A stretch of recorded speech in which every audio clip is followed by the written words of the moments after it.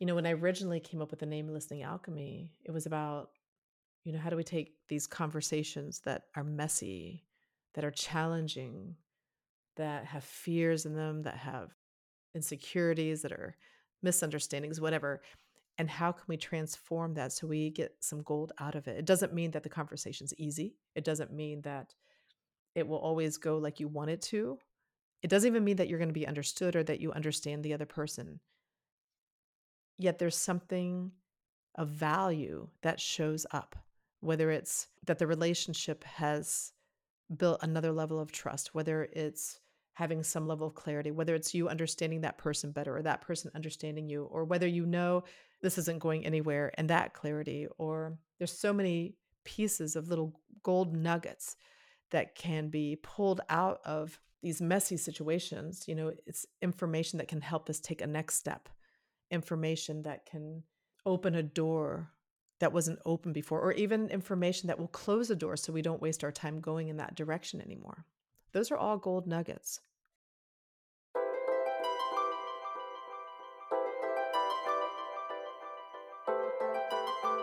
Hello, everyone. It's Raquel Ark. It's time to work smarter and feel better together. Welcome back to your Listening SuperPOWER podcast, where we explore listening as a superpower that transforms communication into connection, both at work and at home. Listen in on inspiring conversations with authors, scientists, and leaders that will open your mind about what is possible and give you communication tools for your leadership toolbox that you can use right away. Let's have fun discovering and growing our listening superpower together.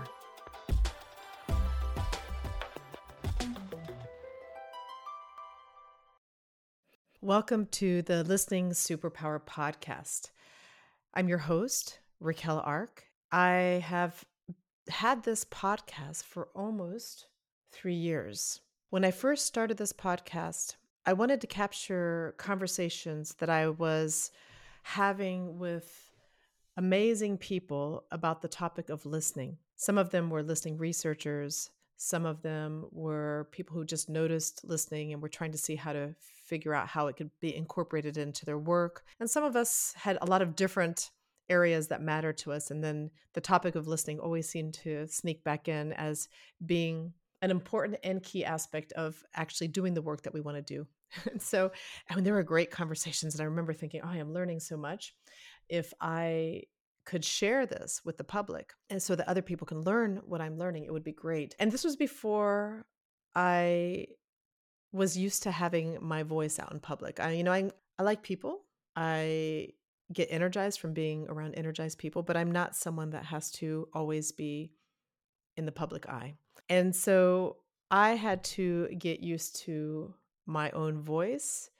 I had to get used to putting myself out there without worrying about what people would think, and to find a way to help listening's voice become louder, to become better heard than it had been.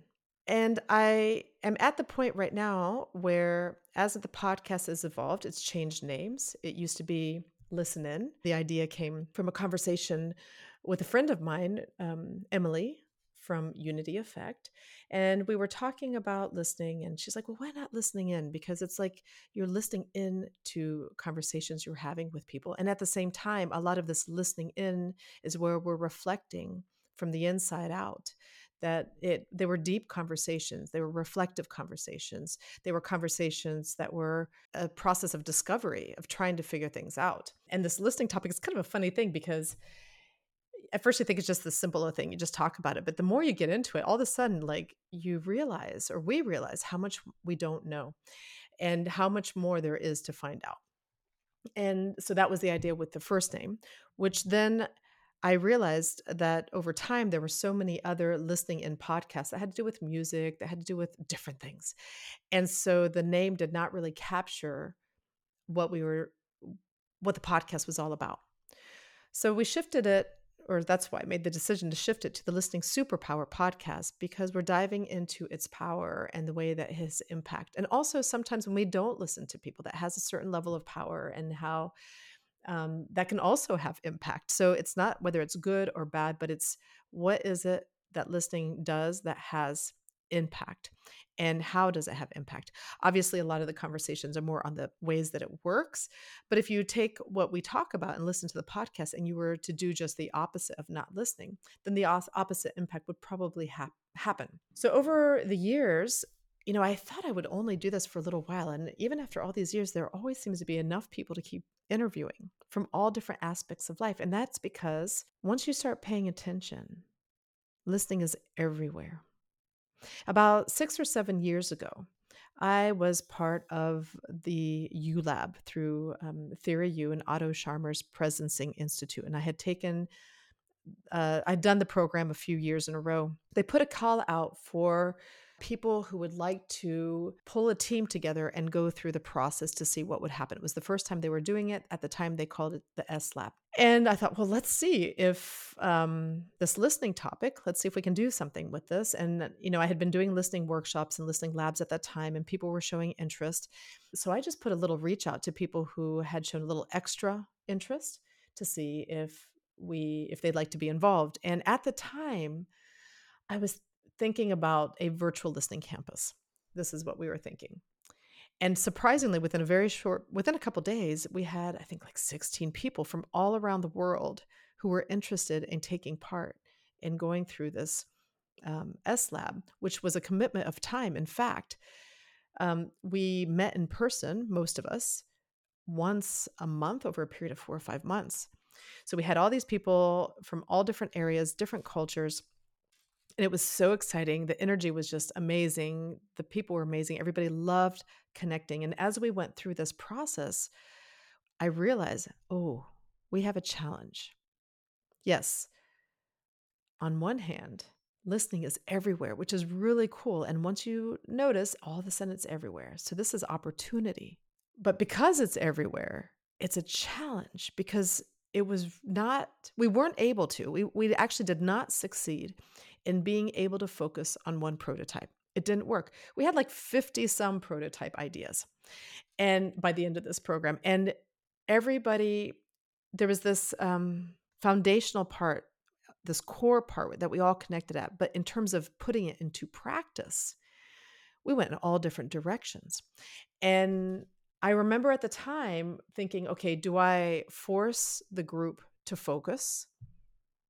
And then how do we decide where that is? Or do we just trust the process and then see what comes out of it? And so I kept the process a little bit open and tried to nudge it in a certain way at the time. But I was probably if I would do it again, probably would start the process a little bit more focused, only because I know where I want to focus more now.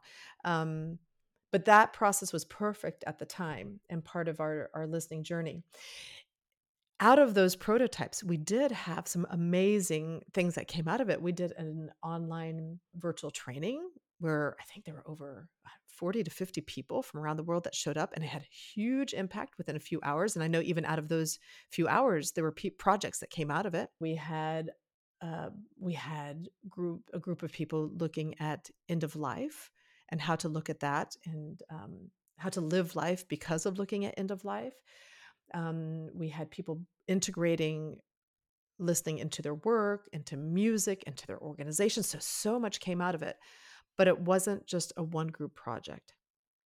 So fast forward years later, I just got back from the International Listening Association's 44th annual convention, and I'm in the position and a leadership role there. We're acting as president right now. I've never planned a convention before. This is new for me. And it's a huge project. And I decided to see if we could manage this in a listening way. So asking people to step into different roles and responsibilities.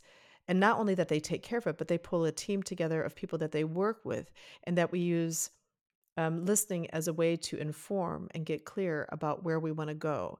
And so we have a clear direction, but we're also adapting and being realistic about our time and resources and whatnot. And with the intention that no matter what happened at the convention, no matter what the output was, the goal of the process was for us, for the ILA members, to be able to connect and collaborate in the process. So we incorporated that message into the presentations, that if people connected and collaborated together, that they're more likely to get their presentations chosen. We did that with the different areas of, planning for a hybrid convention, for the local planning, for working with sponsors, with all different things. Where are we, no matter what the output is, as a team, are we connecting and are we collaborating and are we really practicing um, our talk? And I didn't know if it was working, but then I had a personal crisis. My father had an accident, and I had to travel and go help him right away. And this is a month and a half before this huge convention. I reached out to the team leads and informed them, and you know what happened? Like, it continued, it moved forward. It was not a problem.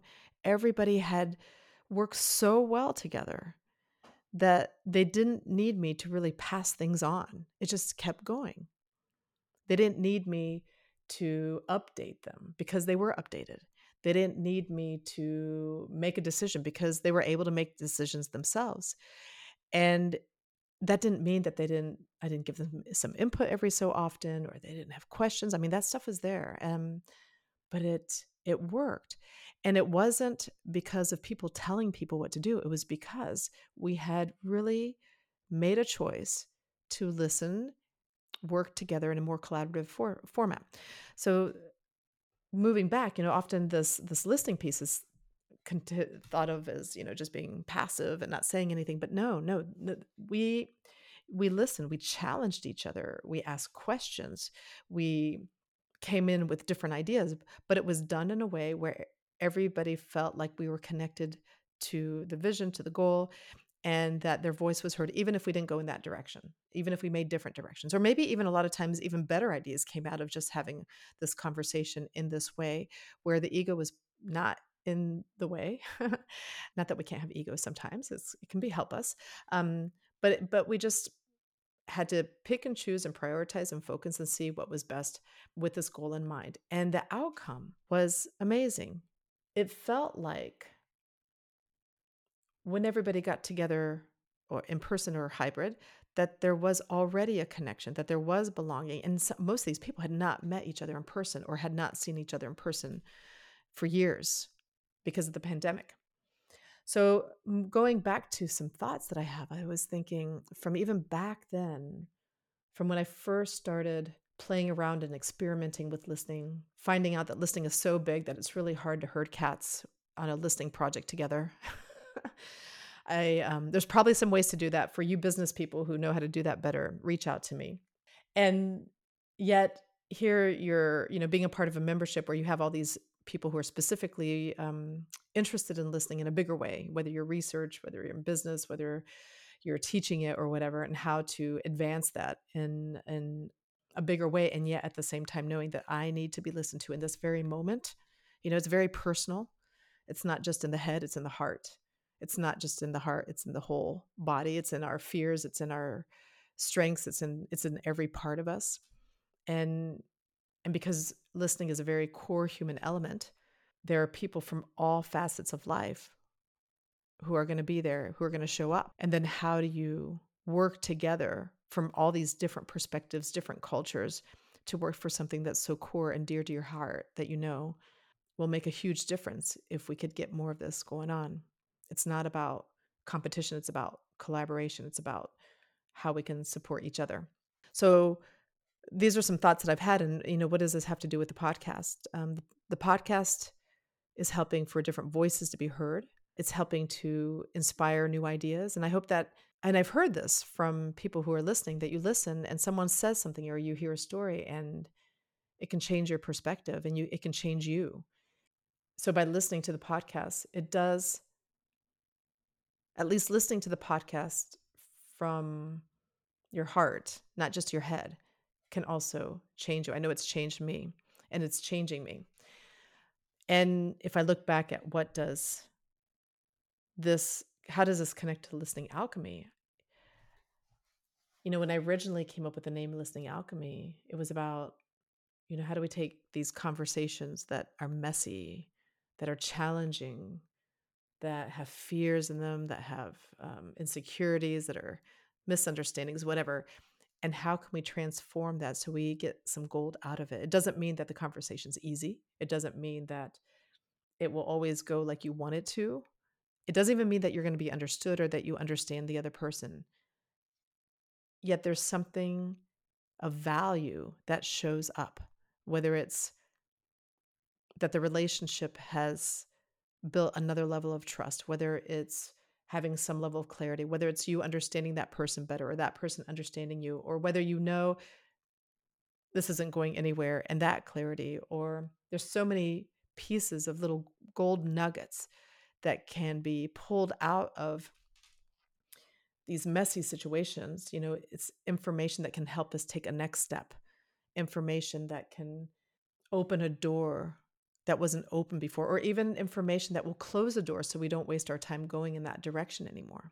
Those are all gold nuggets. I think that basic understanding of listening alchemy is still there.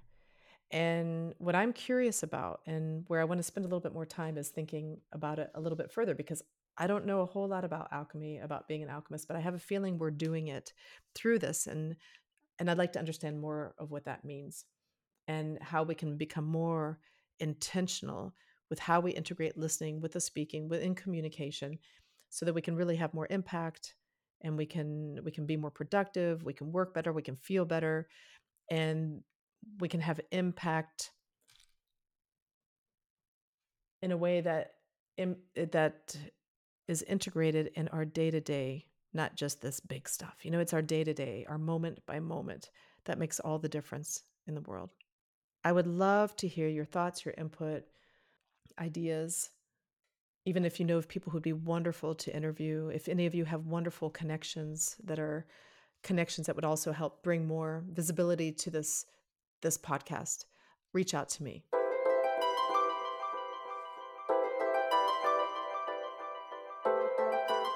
You have just enjoyed Your Listening SuperPOWER podcast, where we dive into how to work smarter and feel better at work and at home.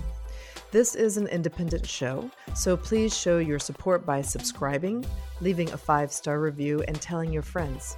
Also, if you or somebody you know has experienced listening superpowers being put into practice, email me at listeningsuperpower@gmail.com or send a voicemail at +49 173 234 0722.